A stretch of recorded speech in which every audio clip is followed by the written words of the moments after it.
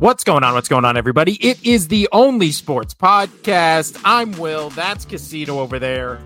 How are we doing today, Casino? Good. Very burned out, but excited to talk about sports because we haven't in a long time. And it's not going to be just about football anymore, which excites me because I'm an all-around sports fan.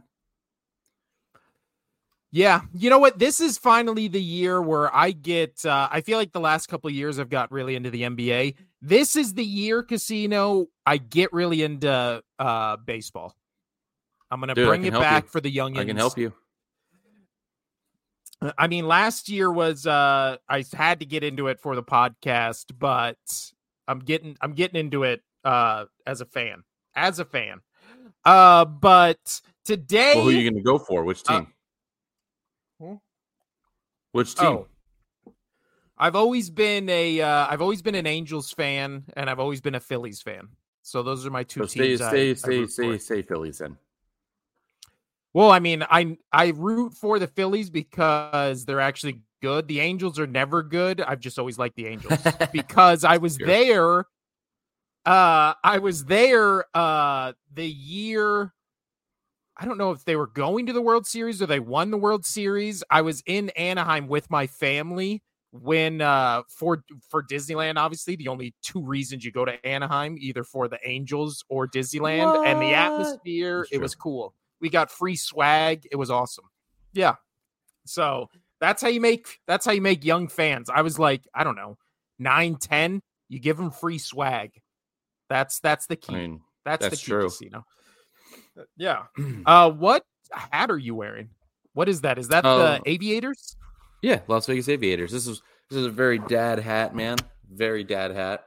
You know, it's got the breathable sides, got the nice little bit backing. You know, very breathable, very nice. But the LV logo right there, Aviators, as you can see. Boom, boom.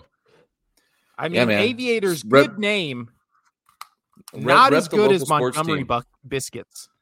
Montgomery Biscuits. Not as good as Montgomery Biscuits. That's so good. Montgomery Biscuits. Oh man. Where do you want to start, man? We got plenty to talk about. I have some NHL stuff you haven't talked about. There was an NFL story that you didn't pull up, but yeah, we could do it. We could do it. You know what? So we have, let's see, I have 3 NFL topics. You have a 4th. I have 3 basketball stories, NBA, and then 2 college basketball. So because I feel like we're mainly a football show, let's get the football out of the way. Or no. We said last episode that we would start with NHL. Hockey. So we're starting NHL. I'll give one headline right now. Because I mean, right, we're still on the trade deadlines coming up, so we're still working on who's going to go where. I'm waiting for like that first domino to fall, and then everybody just does everything. So we won't get much into the trades, potential trades right now. My favorite story happens to be with Austin Matthews, who plays for the Maple Leafs.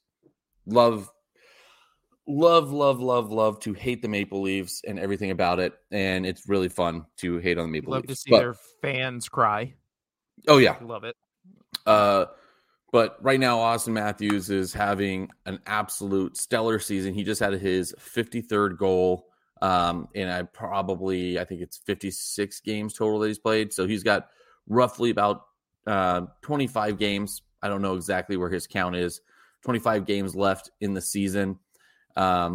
His best, which is 35th all time, most goals scored in a season, is sitting at 60. And that was in a shortened season. That was during the bubble season, I believe. But no, it wasn't. It was the year after the bubble season. But anyway, he's on pace. He could reach that 70 goal mark, which really there's only a few guys up in that 70 goal mark for a single season. Obviously, Wayne Gretzky is up there, but it's fun to watch Austin Matthews. He's one of the cleanest scorers in hockey since he's joined the league. Guess how many hat tricks this guy has? I don't know if we covered it a few podcasts ago. I don't think we did, but guess how many how many hat tricks this guy has in a single season? Are you there? 5. Close. 6. I think we may have brought this up last because now I feel like I talked about it a little bit. Oh, okay. But yeah, 6. But yeah, he's doing a really good job. I feel like that does ring a bell. Yeah. So I'm still on that watch. It's fun to watch him keep scoring and scoring. I want you to guess what Wayne Gretzky, because he did with the Oilers back in 81-82 in 80 games played. What do you think his total goals were? You only play. I have no idea. I know when it gets to Wayne Gretzky, it's like Wayne Gretzky and Jerry Rice. All their records are so insane that they don't sound real. So what is it? So in 80 games played, he scored 92 goals. Jesus. 92 goals in 80 games played. And this is regular season. And assists, he had 120. So he had 212 points. And so that's just insane. That's outrageous. It's stupid. It's just absolutely mind-boggling that he had that number. But anyway, so that's pretty cool. I've just been on watching that. It's power rankings are in. The Knights look like they're going to make the playoffs, being the reigning champs. They're still sitting comfortably in the Pacific Division, but there's a few teams that are just clear better than everybody. The Canucks are having a phenomenal season with Vancouver, and then Boston Bruins, even though they lost 2 all-stars, 2 superstars, game changers with Patrice Bergeron and Brad Marchand or David Krejci. They're still, even losing those 2 guys, they're still up there. We'll see if they fall flat in the playoffs like they did last year. But yeah, so exciting time in hockey because I feel like there's a lot of new teams coming up and in outside of the Bruins right now. So that's fun. There was just my quick NHL thing. Well, my NHL question to you is right now, if you had to put money on how many teams have a legit shot at winning the Stanley Cup, what would your number of teams be? Just, it doesn't have to be an exact number, just a ballpark. 6. 6. I think 6 teams. That's interesting because that's how many I also said when I wrote this down in the NBA. I said 6. And I feel so I can see maybe that's in all sports. Fair. So where I'm at, it would be the Panthers, Bruins, in the Atlantic, in the Metropolitan. I would have the Rangers, Hurricanes. Then going into the Pacific. Why is my thing frozen here? Sorry. Oh, what are you doing? And then actually, yes, 7, I would say. And then Canucks, Golden Knights, Oilers, in the Pacific, because I think the Oilers could do it. And then in the Central, the best team in that Central is the Stars. And then oddly enough, the Winnipeg Jets and the Avalanche are tied, and they're right up in there with having really, really good seasons. For some reason, the Central just doesn't scare me. Being a West Coast, Pacific Division, West Coast Conference guy, the teams that scare me would be the Canucks and the Oilers coming out of the West. The Stars, not really. They're kind of a one-trick pony. The Avalanche, they got probably arguably he's top 3 best player in the league easily with Nathan McKinnon. But again, I like well-balanced teams with one player. If you can stop them, it kind of ends it for them. So yeah, and then the Jets, the Knights have always owned the Jets, even when the Jets are good. So not worried about that. Coming out of the Pacific, I would say 7 teams: the Canucks, Golden Knights, Oilers. No team in the Central scare me, but then out of the East, just the top 2 teams in each division, which is the Panthers, Bruins. Maple Leafs will fall flat on their face like they always do, and it's hysterical. The Rangers and the Hurricanes. I know I picked the Devils at the beginning of the season. They're flirting with getting a wild card, but I don't see it. But that's where I'm at. Seven teams legitimately, I think, have a shot to win. half the field. Yeah. Yeah. You know what? I think that's what should always be the goal if you're a sports league, right? To feel like half the teams have a shot, a quarter of the teams are like right there, and then a quarter of the teams are rebuilding, right? And it's just that cycle, just over and over again. But that I promised Casino we'd start with NHL. I almost forgot, but then I remembered. So there's your NHL update. Now Casino, you want to move to college basketball, football, or NBA? Let's keep our viewers and our listeners on edge because they only care about football. So let's keep that away and let's continue with something else.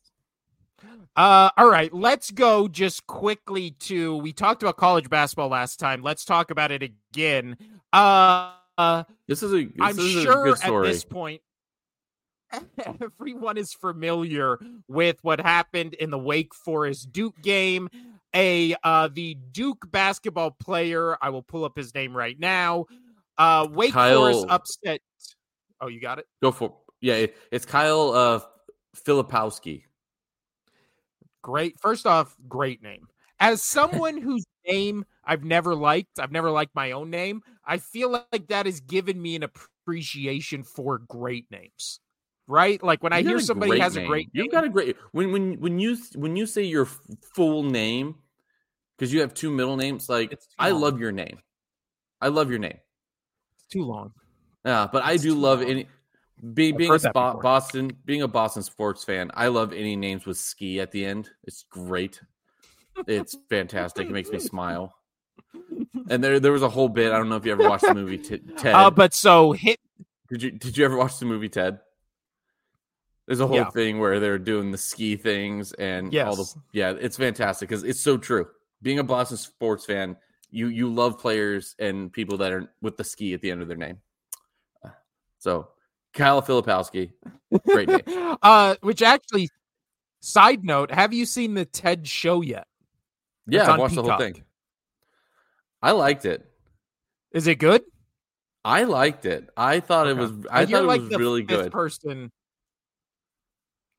You're the fifth person who said it's really good, and I'm gonna watch it. But hit me with that name one more time, Christino. Kyle Filipowski. I actually like it better than the actual movies. Damn. Okay, that's high praise. I'm gonna check it out. It was really good. There's some moments in there. I mean, they don't hold back just because it's a TV show. Like they went full blown. There's a few things that Ted gets into and like roasting people that have me on the floor like dying laughing. And I think the person who plays the younger version of the main character, I forget his name. Yeah, oh my gosh, why am I blanking on his name? Anyway, that kid, I think he played a really good young version of him. So, pretty good. Yeah. Well, there's the only sports podcast recommendation of the week, the TED Show. I'm going to check it out. Check it out. But so Kyle Filipowski was hurt, quote unquote. I'm going to use air quotes, quote unquote, hurt in what can only be described as a court storming kerfuffle after Wake Forest upset Duke, which led to, now we'll talk about the Kyle Filipowski of it all, but first it's brought on, much like all these things do, a much bigger conversation, which is, should court storming be banned in college basketball, Casino? I'll be honest, in all sports, I don't think it should be banned. However, I've always thought this, because I've stormed courts. I've always thought about it. It's fun. But where I'm at with it is you need to give time for the other players, the opposing players, to get off the court safely. And the coaches and everybody get off the court safely. And then storm the court. I know you're excited. I know it's cool when that buzzer goes off and It's final. You're excited. You want to go out there and celebrate with the team. Like, and it's just like one of those things, like a mosh pit for going to a hardcore show or something. If you go in there, there's potential for you getting hurt. You've already weighed that risk of you're going to rush a court with a whole bunch of other crazy fans. Half the time, they're drunk fans, especially if it's a wet campus or, they've already pre-gamed somewhere, if it isn't a wet campus. But give the opposing team time to get off the field, the court, whatever it may be, so you don't injure players. I've always thought that. I'm never the first one to rush on the court. I wait until things have settled, everybody's out, and then I go onto the court when it's already like full or whatever it may be.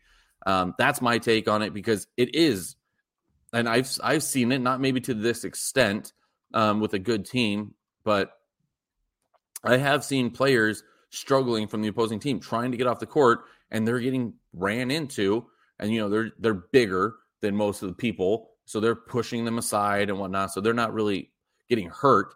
But in this one, it shows a clear video. This kid from Wake Forest fan comes running out, and he literally steps on the ankle of the Duke player and of Kyle. And I agree. I would be really pissed off at that as well. And I do like that the Wake Forest coach came out and was like, yeah, I don't support storming the court. They did it. I've never been a fan. So, kudos to him that he wasn't trying to defend the situation and his fans. But that's where I'm at with it. What is your take? Because I'm dying to know, because I feel like you have a strong opinion about this. Oh, which, by the way, on Twitter and X, Kyle, it's Kyle Flip Filipowski. All right. Nice. Great. Just have to throw that in there. But I will say that, we obviously in college basketball had a story earlier this season with Caitlin Clark. Also had a incident where a fan got knocked into her when they were storming the court and all this kind of stuff. When it comes to that incident and when it comes to the Filipowski of it all, I will say, after you watch both videos, it looks like they're trying to get called for a penalty in the basketball game they just played by flopping. Both of them look like they are still in that I'm in the game mindset, and they're trying to draw a foul. They just don't look like, it's not like either of them got creamed or smacked into somebody. I've been walking with my head down and hit into people harder than either of them were hitting. But I think the thing that separates college from professional is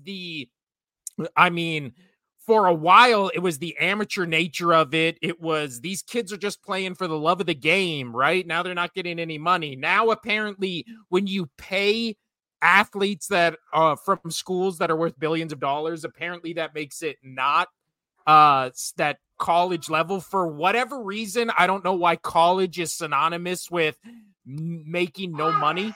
So now I feel like the college atmosphere around this kind of stuff is like, well, now we're paying these athletes, so we have to treat them as, professional sports athletes. So we can't have the dangers of the field being stormed or the court being stormed after an upset. But that's always been a thing.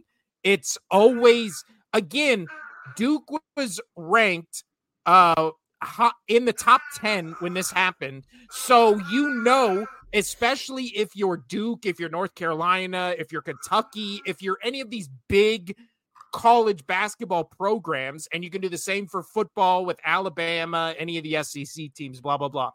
You should know, as a player, as a fan, as coaches, as security, whatever, if you are upset in that game by a team ranked lower than you or by a rival or any of that, the quarter field is going to be stormed. So this thing, as if we're living in this world where this is now a new thing, or it's like, oh my God, it's happened twice this season in the 300 college basketball games they play.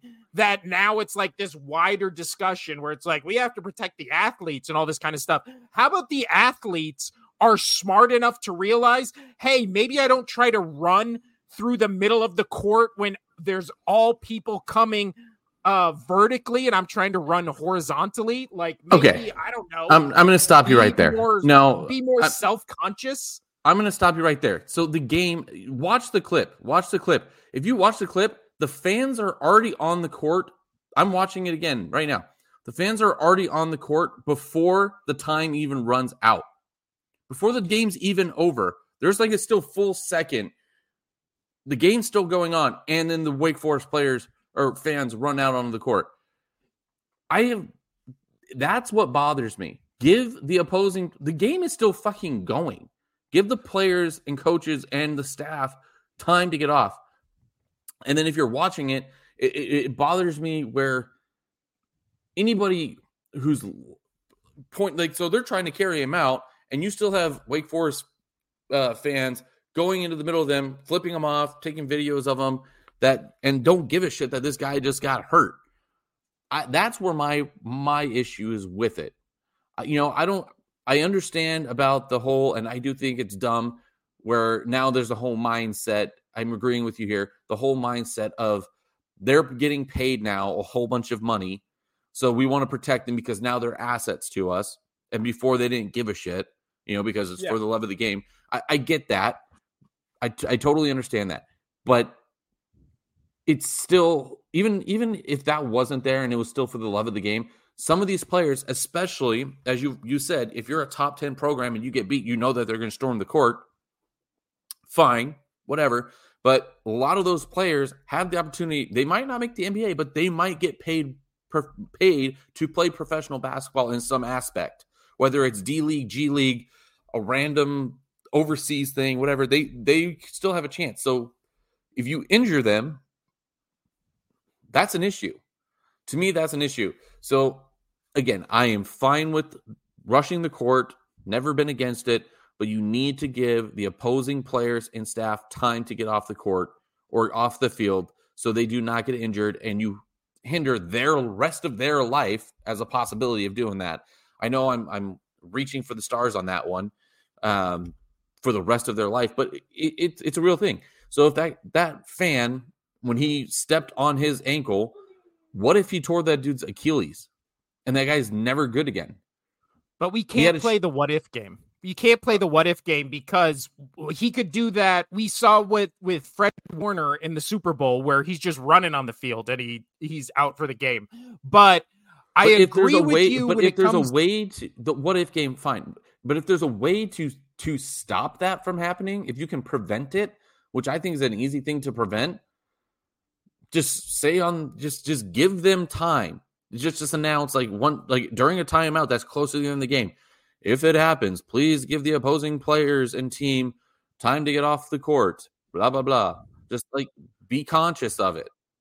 That's where my issue is. Well, that I agree with, but again, there was still a full second on this, and then the fans ran out on the court. But it was also, this is also another thing where it's a 4-point game, so it's not like it's a last second shot. It's an upset, that's coming. So this is more on. You're just gonna let them throw the ball in and not try to play the rest of the game. Not like the fans. Just stand on the side. Just stand on the sideline. Just say, okay, there's a minute. Well, minute, but I'm saying 6 left. I'm done playing the game.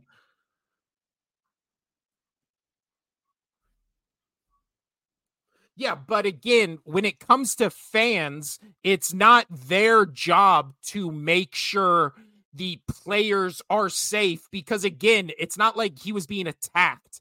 He was running in the middle of a crowd and hit into another person in the crowd. It's not like he was maliciously attacked. It's up to security at Duke University to be like, okay, this is clearly the end of the game here. Maybe we have protocol for this thing that happens all the time. That's a fair point. Instead of just, that's a fair point. Or you get what I'm saying. Yeah. Just in college basketball and college football, this stuff happens. In NBA and NFL, there's upsets all the time. Fans never rush the court. So clearly there's a protocol in place for sporting events to make sure nobody rushes the court or the field. And if you are letting the fans rush the court or the field, because again, different between amateur and professional, then have protocols in place where it's like, hey, Duke guy, go stand on the sidelines after this. We'll have security come get you and escort you off the field. Don't try to run the length of the field horizontally when everyone is coming at both sides vertically. You ever go to Disneyland or a theme park? You never try to walk through the middle of a crowd because you're going to hit a kid. You're going to get hit by a stroller, your ankles. It's just kick them. This is common sense things again, but we try to put it. Kick them aside. Did I just kick the kids aside? But then it's common sense things, but then we try to put it through a prism of like, how could this happen? Oh my God, egregious. And it's just like, it's not like the Wake Forest fans attack this guy with a bat in the middle of the crowd. And they're like, oh my God, they shouldn't have been on the court. It was people probably drunk, probably celebrating a win, and then all of a sudden there's this Filipowski guy just running right into you, and you're just like, oh, sorry, bro. And then you just keep celebrating. He wasn't running, by the way. He was trying to walk back to his bench. Brisk jog, a light jog. He was walking. But yeah. So I don't think court storming or field storming should be banned or anything like that. But I do think I agree with your point of protecting the student athletes. But again, that's on the organization. You have a different way. Yeah. You want it to be under security instead of the fans being respectful. Got it. Well, not even respectful. Just like the fans are rushing the court. Why should, and again, it's not the person he hit was looking the other way. So it's not even like it was a targeted attack. I just think the fans, again, are being thrown under the bus as if they were intentionally doing this. And it's not a fault of the school. No, they weren't intentionally going to hurt him, but they were intentionally running the court.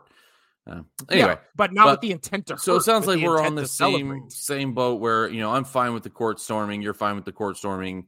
Just, we need different ways of going about it, whether they tell the student, the fans, hey, give them time to get off, or just up security to make sure that doesn't happen, so they have the proper time to get off, regardless. Yeah. So, and like you were saying earlier, have you ever stormed a court? It's fun, especially when you're hammered.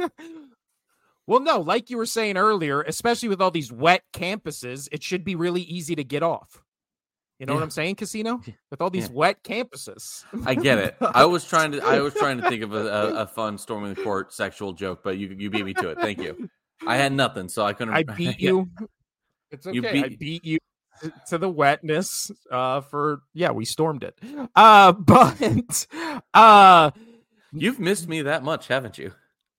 I have. We actually. Since the last podcast we've done, you and I went golfing together. Yeah, we did. We had a bit of a guys' night. That was good. Yeah, no, it was fun, and went golfing. We had a good time with a couple of our other buddies who don't listen to this podcast because they don't care about us at all. I don't think they like sports. Yeah, they don't. But it was nice that he likes a few sports. But it was nice. It was nice to go out, and then afterwards we went and got dinner, and then we got into some what we call hashtag real talk, and then we all left in a very somber mood. At least that's what happened to me. But hey, we did have Mexican food, and Mexican food, it's the best food because they're like, listen, we have 5 ingredients we like, and we're going to do every combination of these 5 ingredients we can think of, and people are going to lose their minds. And you know what? That's exactly what happened. A burrito is a chimichanga, is a taquito, is fajitas, is nachos. And you know what? All of them work.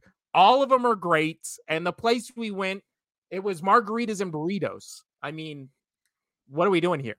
I got the fajitas, though. They were bomb. Yeah. Well, you were like, Some, I want dinner with a little show. So that's yeah, why you ordered I want a fajitas. little dinner with a little sizzle. Hey, But let's move over to the women's side of college basketball casino. real quick, So do you have to get out of here at a certain time because you've got 20 minutes in? no, I do not. Oh, My sweet, son is cool. at his mom's, so I do not have to skedaddle like I usually do when we record this. But Women's. let's move to the women's side, where of course we're going to talk about Caitlin Clark. Already, she is. Let's see this. She is. Just go to the Athletic. I They just got had the it. Caitlin Clark counter. So, what is that counter at casino? Well, that's where I'm going. I told you to go to it, but I guess I'll go. No, to I got it pulled up, but All I right, was go for it. okay. Well, So this from Yahoo Sports. The Iowa Star passed Lynette Woodard's 3,649 career points with Kansas, erasing a significant end. Blah, blah, blah. She also moved to only 18 points shy of breaking Pistol Pete Maravich, great name, 3,667 mark for the NCAA scoring record among both men and women. So Clark has been averaging 30 points a game. The next game is Iowa's regular season finale against number 2 ranked Ohio State on Sunday. So she needs 8 points. Last game she just played, she had 15 points almost immediately in the game. So tickets for this game have skyrocketed, I believe. Dude, she's selling out arenas. Yeah, man. Well, she also, in the midst of all this, announced that she will be entering the WNBA draft after this season. Obviously, she's projected to be the number 1 pick. Do you think, Casino, that Caitlin Clark can, I don't want to say save the WNBA, but I guess renew or start interest in the WNBA on a wider scale? Definitely. If she comes in and she is that, that next generational player, like a Sue Bird, like a Lisa Leslie, Brittany Griner, for the WNBA, people want to watch that, like when Brittany Griner came in the league, she was one of the few, because she's super tall, one of the few women that actually was dunking. That piqued a lot of people's interest. That was fun to watch. And then, Sue Bird, arguably one of the greatest players of all time. So if you have like that niche where you draw a crowd because you're really good at something, they're gonna watch it. So Caitlin Clark coming in the league and it's just like, I'm this scoring machine. Try to stop me.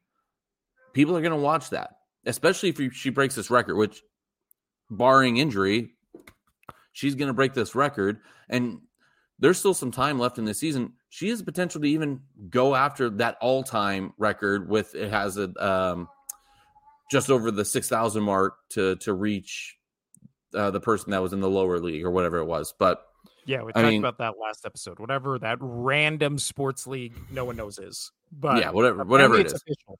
Yeah. But she's close to that. But the NCAA, once she beats Pistol Pete, that's what people are going to know, which is just outrageous. I think it's definitely going to bring more eyes to the WNBA. I mean, here in Vegas, I know that you don't really to watch it all that much, but at my places of work, we do turn on those games because Vegas has always been waiting for a professional sports team. So we got the Knights. The year later, we get the Aces. So, and they're brand new franchises. People cling on to that.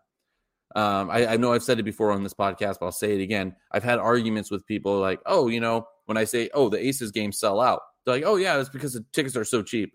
Yeah, they might be $10, roughly whatever they are, cheaper than that, $8 to $15 per game for the cheap seats. But people are still spending their time going to the games. Like they're spending not just money but time. Well, also, it's a little different for, at least for me, seeing that in Vegas, because the Aces coming into town brought pretty much this city's eyes onto the WNBA. But outside of that aspect, and other teams in the WNBA, they don't have the same viewership as the Aces, who are back-to-back champions, probably going to repeat. But wherever Caitlin Clark goes, that fan base is going to go from wherever they are. They're going to at least double, maybe triple, and the viewership out there just for like TV viewership is definitely going to go through the roof, because maybe not through the roof, but it's going to increase. People are going to watch it because people are talking about Caitlin Clark. They're selling out games for women's college basketball, which you don't normally see. So just imagine that translated now into professional. It's going to be really good. I do think it's going to put more eyes on the WNBA. And we'll see if more people watch it, because there's more and more talent as the years go on coming out of college for the female athletes, and they're crushing it. Yeah, I agree with pretty much everything you just said, except for the thing where you said ticket prices were low, because I don't know if you we're going to talk about the Lakers Clippers game. I was just making the argument is what people were telling me. I don't know what the prices are, but that's what they say to me.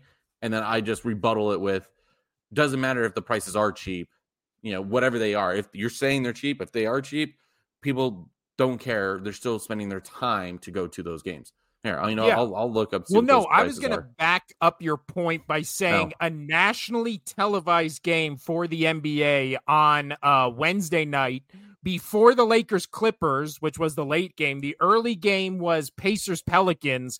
Before tip-off, games for that, or ticket prices for that game, were like $10. So again, like this thing where it's just like the good teams in the NBA, the select few, are always, crazy prices. I know I've tried to take my son to a million game, but I'm not paying $1,000 to go to a Tuesday night where it's the Warriors versus, the Pelicans. But again, much like with every sport, the bad teams or the teams no one's interested in, the tickets are always going to be low. So this thing where it's like, oh, WNBA tickets are low. But it's like, but then we're seeing in college basketball where tickets to go to Caitlin Clark games are some of the hottest tickets around. So I don't get this thing where you talk about ticket prices. Clearly there's something here that's lightning in a bottle for whatever reason. And how could that not translate to the WNBA? Yeah. So right? I'm looking up just the Aces tickets right now. So, but again, these are Aces who are back-to-back champions and on probably going to three-peat. It's showing prices anywhere on SeatGeek for this season. I'm seeing like the cheapest one for their home opener at Michelob Arena here at Mandalay Bay versus the Phoenix Mercury is $28. It's the cheapest seat.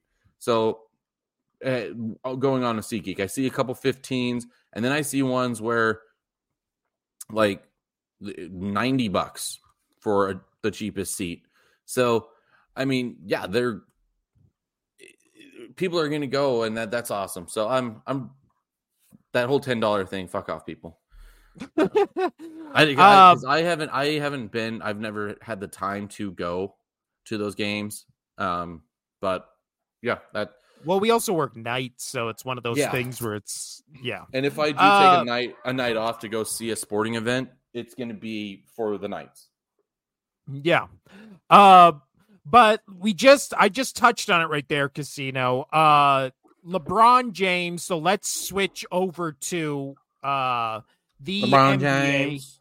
LeBron James, where he has had quite a week, and that started with, I don't know if you saw this or not, Casino, and I don't know if you knew this or not, but LeBron James' son plays at USC currently. I know nobody ever talks about it. So his son, nobody talks about Bronny? Yeah. His son, Bronny James, plays at USC currently. Which, by the way, I let's just real quick. I can't stand that. Just name your kid LeBron Jr. Why are you Bronny? Well, Sorry. that was also when this whole topic we're about to dive into got brought up. I did see a funny tweet, or I don't know what they're called on X now, but I saw a funny comment where somebody was like, how old do you get until you are embarrassed that your name is Brawny? Right? Because no 50-year-old man is walking around. You're like, hey, Brawny, especially when your son so my name is William. This would be like me naming my son Ilium, right? Like I just cut out the beginning part, or I put it like Amon. I don't know. It's weird to take. Let's talk about this, Casino. It's weird to take. I want to talk about it. That's why I brought it up. It's weird to take part of your first name, extend the back end of it, and then call your offspring that. Yeah, so right? I have a friend named Brian, and he named his son Bryson, and I'm like, why? But I mean, your name is Casey. So if you named your son, what? It would be S-E-Y. If you named him like Sason, and everybody was like, where'd you get that name from? And you were like, well, listen, I took the back half of my name and then just extended it. I feel like everybody would be like, why wouldn't you just name him Casey Jr.? Or just Casey that's what my family did with my older brother and my dad. And so my older brother is a junior, but they just go by different things. So like their names are Eddie, but my dad goes by Ed and my brother goes by EJ for Eddie Joe. But is that a white person thing? Because my family also does that. I'm technically William the Third, but my grandpa had a different nickname. My dad's name is Bill. My name's always been my initials. So it's like same thing where we all have the first name, but we have a different like if his name was just LeBron Jr. and then they called him Brawny, then it would be like, oh, that's just his nickname. But for his name to be the actual nickname of his dad without having his dad's name, just a weird move. And I feel like it's not talked about enough. That's a weird move. I'm going to send you one of my friends. He's got probably the best name ever, but I won't say the full name on air. But it is fantastic. He's a third. Here you go. And there, send it to you. So this is, I love this name. You know what? As a person who appreciates great names, great name. I won't say his full name, but also just the last name, Wellington. That's a great name. And the best part is he not even like a fourth or like an eighth or whatever. He's legitimately half Korean. So think of that name, and he's half Korean. It's fantastic.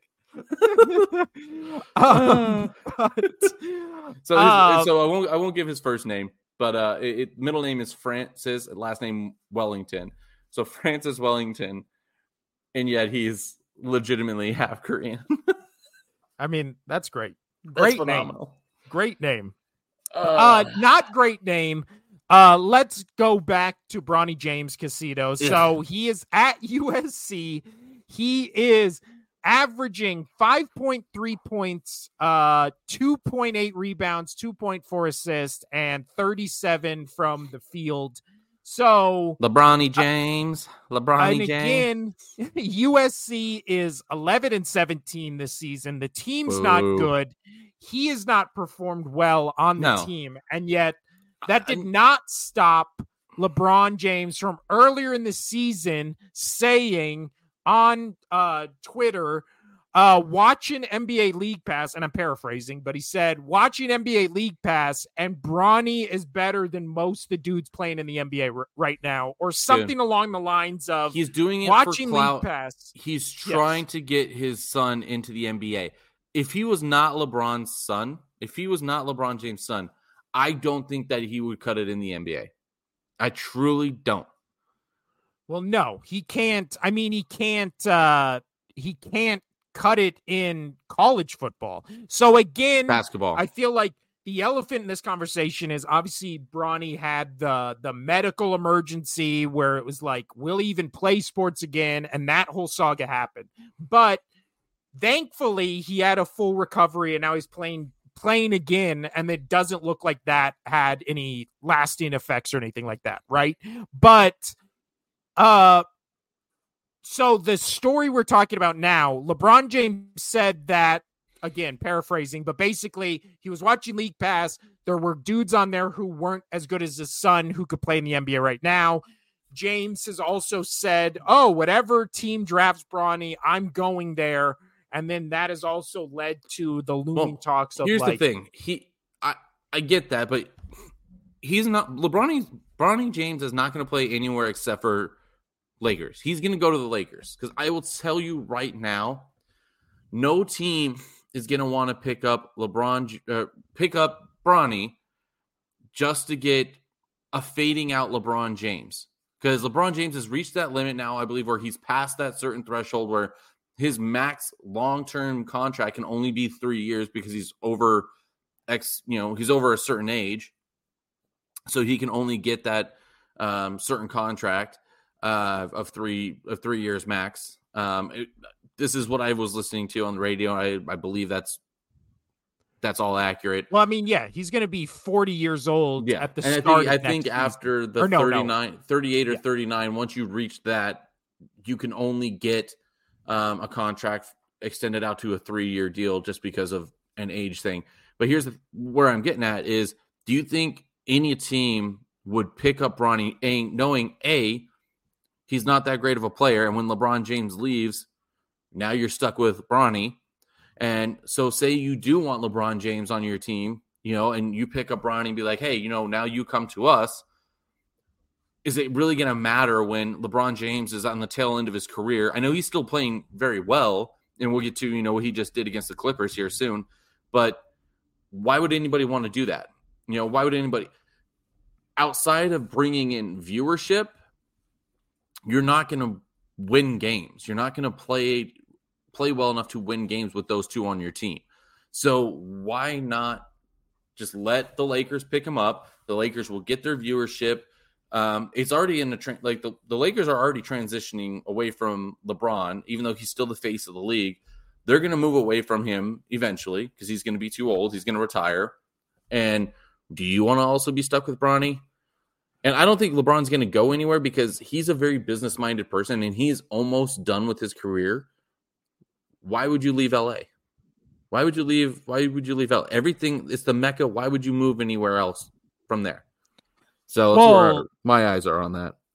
Well, I think so. To what you were just saying, LeBron James still is averaging 25 points a game, 7 rebounds, 8 assists. So he's still playing at a high level. That's what I was trying to say for him. But we have seen this season and last season, the injury bug is starting to creep up a little, which, as we've seen in all sports, the older you get, the harder it becomes to not only avoid I thought that was injury. the opposite. I thought the older you get, the softer it becomes. That's a good one, Casino. That's a good one. But yeah, we've seen it's harder to come back from injury. It's easier to get injured. We've seen most good players, or I don't want to say most, but a lot of great players have to retire just because, you go from playing a back-to-back game and then being fine to all of a sudden you got to sit out 1 game and then it becomes sitting out 2 games, and the recovery process of just trying to keep your body to where, your peak is, especially if you're somebody like LeBron James, who plays a very physical style of basketball where you just have to have, the breaks and stuff like that. And then you look at the standings, and right now the Lakers are the 9th seed. So again, adding Bronny James to this Lakers team does not make them better. So then it also becomes, like you were saying, if you're the Lakers, you obviously want to sign LeBron James for big money. Yeah, because he's the face of your franchise along with Anthony Davis. But then when you go to the offseason, you've just signed LeBron James. Now you get Bronny. So then it becomes a thing of, well, yeah, LeBron James is playing with his son, and that's going to be cool, but you're not going to, are you going to waste a first round pick to make sure you get Bronny James? Right. Are you going to, what pick are you sacrificing to get a player you know does not improve your team, and you're only doing it to keep a player you already have on the team and you're 9th in the Western Conference? Get what I'm saying? So then it becomes the story, which is LeBron James tweeted the thing we just mentioned earlier in the season. And then Monday, February 27th, he said that after the news that ESPN mock NBA draft had dropped Bronny out of the first round, LeBron James went to X and posted, "Can you all please just let the kid be a kid and enjoy college basketball? The work and results will ultimately do the talking no matter what he decides to do. If you don't know, he doesn't care what a mock draft says. He just works. Earned, not given." The follow-up tweet said, "And to all the other kids out there striving to be great, just keep your head down, blinders on, and keep grinding. These mock drafts doesn't matter one bit. I promise you. Only the work matters. Let's talk real basketball, people." Best ending to that. Both tweets have since been deleted. So, dude, he is an absolute. This is why I don't like LeBron James.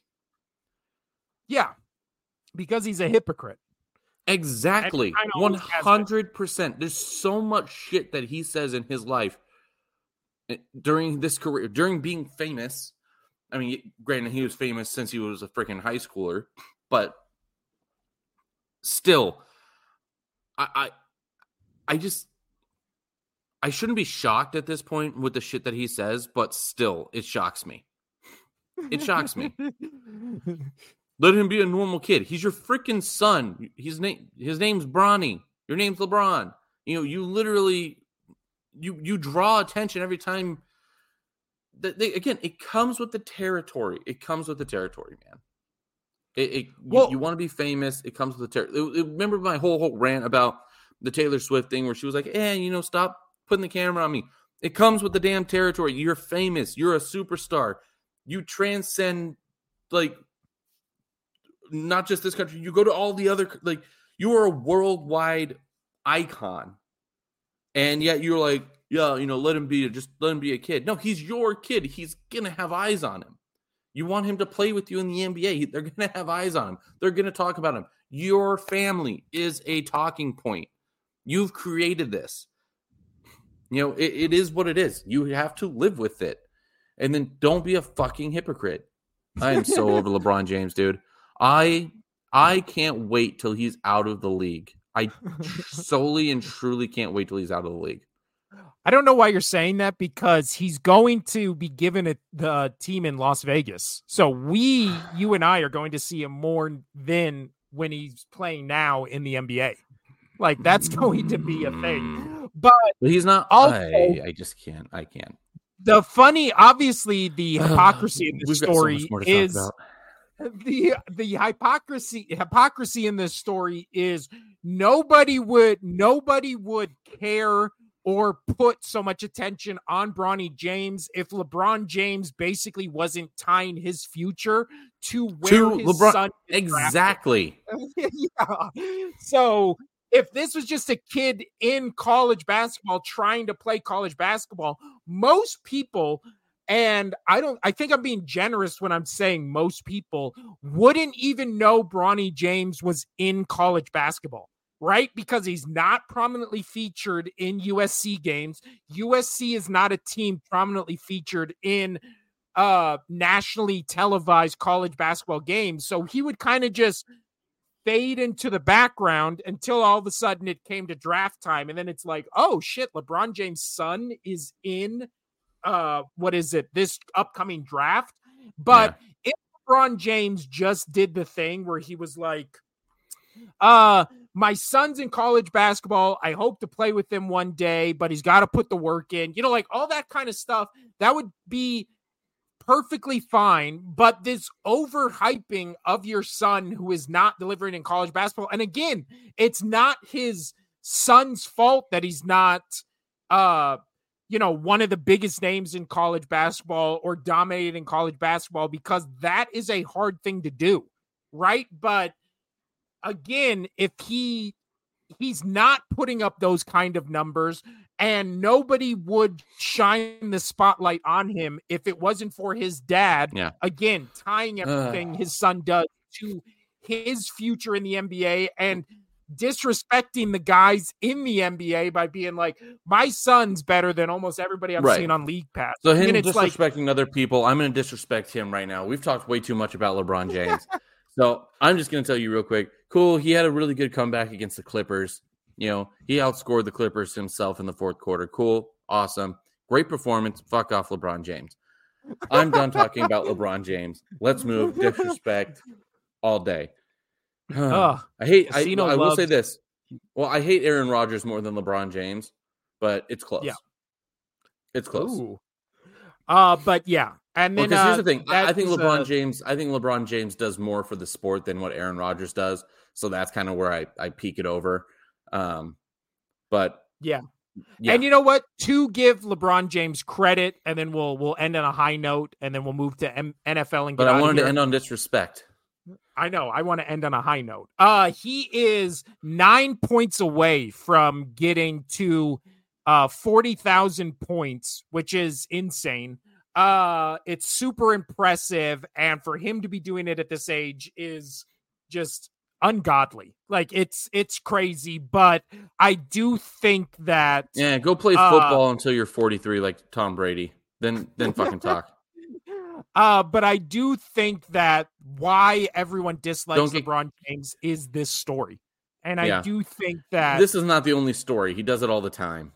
But I'm saying this kind of story, right? Yes. Where it's like he puts himself at the forefront of things that wouldn't be an issue if he didn't put himself at the forefront. Right. The most famous one though for me is the whole the whole controversy overseas with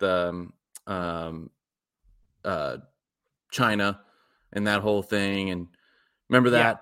Yeah. Again, it just puts a sour taste in your mouth where, again, because of the hypocrisy.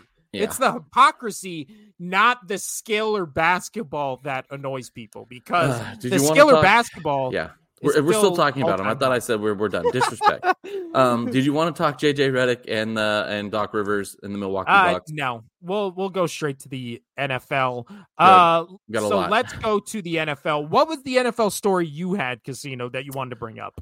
So did you hear this thing about you're an Eagles fan, where Mecole Hardman was reportedly leaked information about the Jets game plan to the Philadelphia Eagles, and apparently they said also the Chiefs game as well, but the main one is to the Eagles before the game. And they still lost. Lost. That's the best part about it is regardless of that loss, like, dude, if these rumors are true, that's the end of his career. Like, no team will touch him. So the report is, and this is by Connor Hughes on Twitter. Yes, I'm told there was validated, and I think that's the important word, validated belief from the Jets that wide receiver Mecole Hardman was frustrated by his lack of usage and therefore leaked game plans to the opposition. And that has been heavily implied by several Jets players. He did this for not only the Eagles game, but the Chiefs game. And I'm telling you, if he did it for 2 games that are basically confirmed, there's no doubt he did it for other games that have not yet been confirmed, right? You're not just cherry picking 2 games and then not doing anything else, right? Like but he's still under contract with the Chiefs. He obviously caught the game-winning touchdown in the Super Bowl, but he better hope that the Chiefs want to keep him for the long term, because I agree with you. I feel like that's going to be a really hard thing to sell to any other team thinking about signing you, especially when you're kind of a run-of-the-mill wide receiver and not. By the way, you mean the Jets? No, he's on the Chiefs. He got traded to the Chiefs. Oh, got it. Yeah. Yeah. So, and he's the one that caught the touchdown in OT, but yeah, that's right. I'm just saying, he better hope that the Chiefs sign him to a long-term deal. Because if you're a free agent with this kind of dark cloud hanging over you, I don't think there's another team willing to take a chance on you, unless it's to get intel on the Chiefs, right? Like if you're the Broncos or the Chargers or the Raiders, you'd probably be like, hey, come on over here. Let's go to this back room and I'll lock the door and you can tell us the keys. Apparently Antonio Pierce has the keys to beat Patrick Mahomes, but yeah, that is a weird story. Weird story, Casino. But let's move on to, you know what? This was, I wanted to surprise you with this story because I will just read it verbatim. It's maybe the best sports story, I want to say, of the year. I'm just going to read the Daily Mail UK head just story. Okay, get ready for this, Casino. I'm holding on. NFL superstar Tyreek Hill broke plus size OnlyFans influencer's leg by charging at her with crushing force after she humiliated him during practice football drills at his Florida mansion, lawsuit claims. So I don't know what part of that you want to dive into, but here's the bullet points. Influencer, and by influencer, again, OnlyFans model. Influencer is not a job title. OnlyFans model Sophia Hall, 35, claims Miami Dolphins wide receiver Tyreek Hill broke her leg during a backyard football lesson at his Florida mansion last year. The plus size model claims Hill invited her to his home over flirty DMs and is now suing the scandal-plagued player for battery, assault, and negligence. So again, first off, I think we need to give Tyreek Hill props for teaching OnlyFans models who want to learn football how to play football, right? Cool. Out of the kindness of heart, what a guy. Right. But wasn't, if I thought I was reading this, because I did hear about this story last night, but wasn't it where, like, it was her son or something, like, was having like a practice thing? Was that it, or no? No. She says that Hill felt humiliated. There was an event going on, right? Something like that. But she said she felt humiliated when she managed to, again, these are her words, so I would love a clarification on what this means. Hold her own and even knock him backwards during a series of practice drills. So we have NFL cornerbacks who can't stop Tyreek Hill, and this OnlyFans model is not only holding her own, but hand checking him at the line of scrimmage so violently that it pissed Hill off and he decided to charge at her. This is a great story. This is a great story. I mean, yeah, this is a great thoughts, story. Casino. I need your thoughts. And again, she posted a video where now she's on crutches. It's just, this is the best news story of all time. Yeah, I mean, fuck his house being on fire. Do you think the Chiefs sign this woman, or the Patriots or the Jets sign this woman for hot tips on how to stop Tyreek Hill at the line? Yeah. That's so funny. Oh man, that's good. I mean, she's obviously very attractive. Yeah, she is. She very much is. I mean, I just wanted to bring that up. I don't know what there's even to say about this, No, but that's a fun one. what a great story. What a great story. So I have a lot to talk about with the Justin Fields one. I don't really have much about the Sims and the Prescott contract. I didn't know about those until just researching them after you told me about it. So if you want to kind of we're a little also over. running a little long. Yeah, so if you want to touch the Sims Hurts thing, and if you want to touch on the Dak Prescott thing, we can talk about the Justin Fields thing because I think that's the most interesting and most talked about thing currently. Yeah, so the Hurts thing was Chris Sims went on his dumb show and said that Jalen Hurts was the most overrated, not quarterback, player in the NFL. Which again, even if he said quarterback, it's like apparently Chris Sims does not watch games because Hurts had a down year, and a down year means for half the season he was a front runner for MVP. So again, last year he's the only quarterback we've seen in a big game that basically went toe to toe on every possession with Patrick Mahomes, and then their defense basically cost them that game. But again, I don't think we have to touch much on that. It's just once again, nice shirt, Casino. It's once again proving that Chris Sims might be one of the worst NFL analysts on the platform. And by platform, I just mean social media or online or whatever.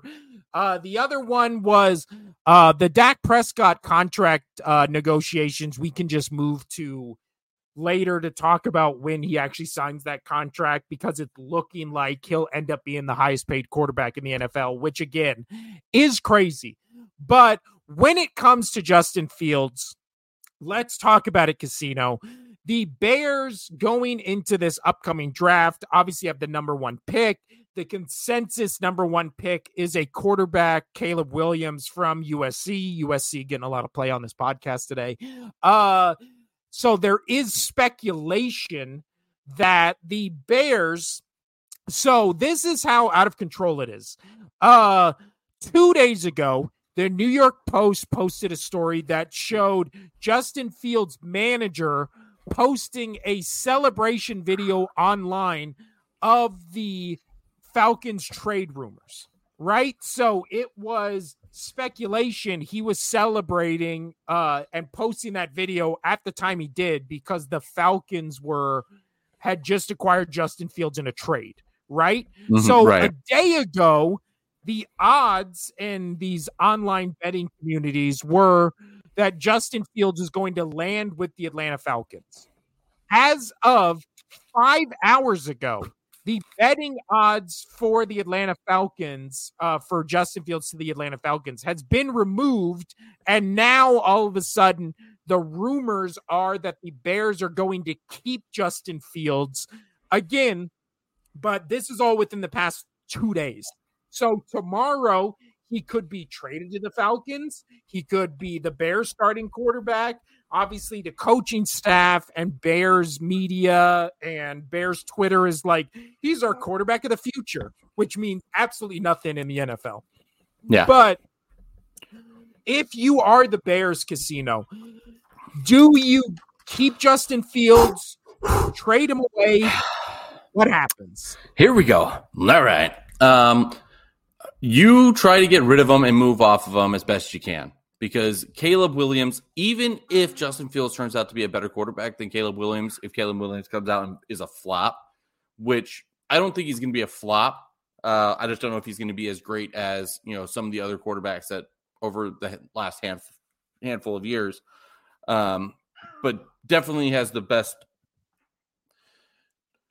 option to be that. Here's the thing. You take him. You have the number one pick. You don't pass this opportunity, because if you do and you pass on this opportunity and you have another horrible season and Caleb Williams goes off, you're going to look absolutely sheepish. Like I can't see any other thing besides they need to take Caleb Williams. And you need to try to get rid of Justin Fields because he's about to get that point where he's going to now ask for money. That market for quarterbacks is so good for even shitty quarterbacks. It's absolutely insane. Look what's happening in New York with the Giants. Like that Daniel Jones contract, awful. It is so much money for a mediocre quarterback. Dude, stop being so wild right now. That's a bad contract. So if he can get that contract, Justin Fields is damn well going to ask for that. And yes, say you still draft him and you try to keep Justin Fields, it's pointless to do that because then you're still going to have to pay Justin Fields. I don't understand it. So moving off of him, I don't see why you would. It would be idiotic if they try to do something else with that. However, this is just a fun thing. As we're talking, I have my Patriots group chat with my brother and some friends. Apparently, the Patriots just released cornerback J.C. Jackson, creating about another $13.5 million in cap space. The team nearly has $100 million in space going into this next season. That is so much money. And my brother brought up, what do you think if the Patriots, who've got the 3rd overall pick, if they trade up and say, hey, here's a whole bunch of money, blah, blah, blah, blah, blah, blah, do you think that can now solidify them on getting that number 1 pick? I said no, but the Bears aren't that smart, so they might do that. But, that's basically paying to get Caleb Williams. I don't know if you want to do that. But I just thought that was interesting point. But you need to get rid of Justin Fields. Justin Fields, I think, is a good quarterback. And people talk about how shitty his passing rating is and how shitty he is as a passing quarterback.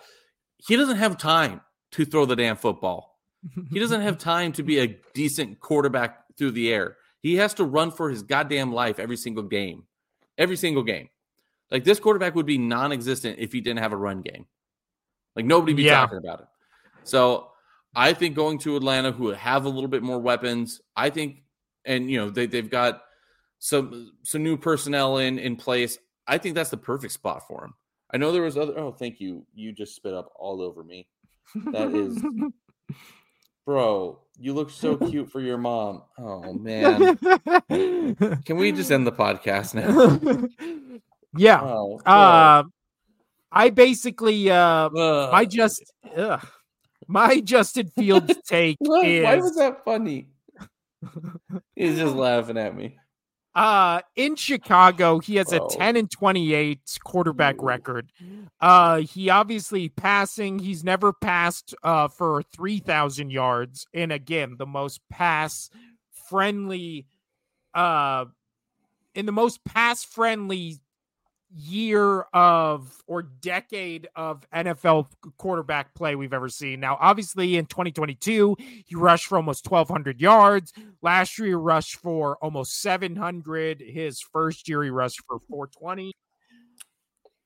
420. I do think if you're the Bears, if you're keeping Justin Fields, you try to trade back maybe 2 or 3 spots to where you get Marvin Harrison Jr., and then you pair him with Fields. You get more draft capital, more players, do all that kind of stuff. That's why I think it's very interesting. So for you to say that, that's why I'm saying I think it's very interesting that the Patriots, release J.C. Jackson, which that's a lot of money, dude. That's a lot of money, and you might be able to move up. Going from the 3rd to the 1st isn't that big of a deal if you're looking to keep Justin Fields. Yeah. Well, also, if you're the Bears, you go either one of 2 ways. You build around Justin Fields, but I agree with you. It's going to come up to contract time, and are you really going to be paying $40+ million for Justin Fields, which is a quarterback we haven't seen? That could eventually be your backup. Yeah. We've seen Justin Fields have great games and great moments, but we've never seen him do it consistently. Right. So then it becomes the thing of, I think they should take Caleb Williams. They should try to trade Justin Fields. But again, in what are you going to get back for him? If you can get a second, third round pick, God forbid some team gives a first round pick up for him. But if you get a second or a third rounder, you win. Yeah, you win. You get Caleb Williams, who at this point I feel is as good as Justin Fields, right? I don't think Justin Fields has shown us anything to say he's much better than any of the quarterback. Yeah, but we got to be fair to this. Is he hasn't really had the best opportunity. Yes, he's had time, but you're playing for the Bears, who has not been good and not managed their team well. So everybody that's like, oh, well, you still have time. And that's why I keep talking about with the Mac Jones thing is, do I want to move off Mac Jones? Yes. But do I feel like it was fair to him, how he got in the where he is in the NFL? No, I don't, because Belichick doesn't know how to do anything on offense. So and he had 3 different coordinators. So, I feel bad for him. I feel the same way with Justin Fields is you're a good player that is on just a shitty track, and you're getting the shit into the stick of it, because we don't know what you can really do if you're on a decent team. So people are like, oh, well, he's had plenty of time in the NFL. He should have showed things.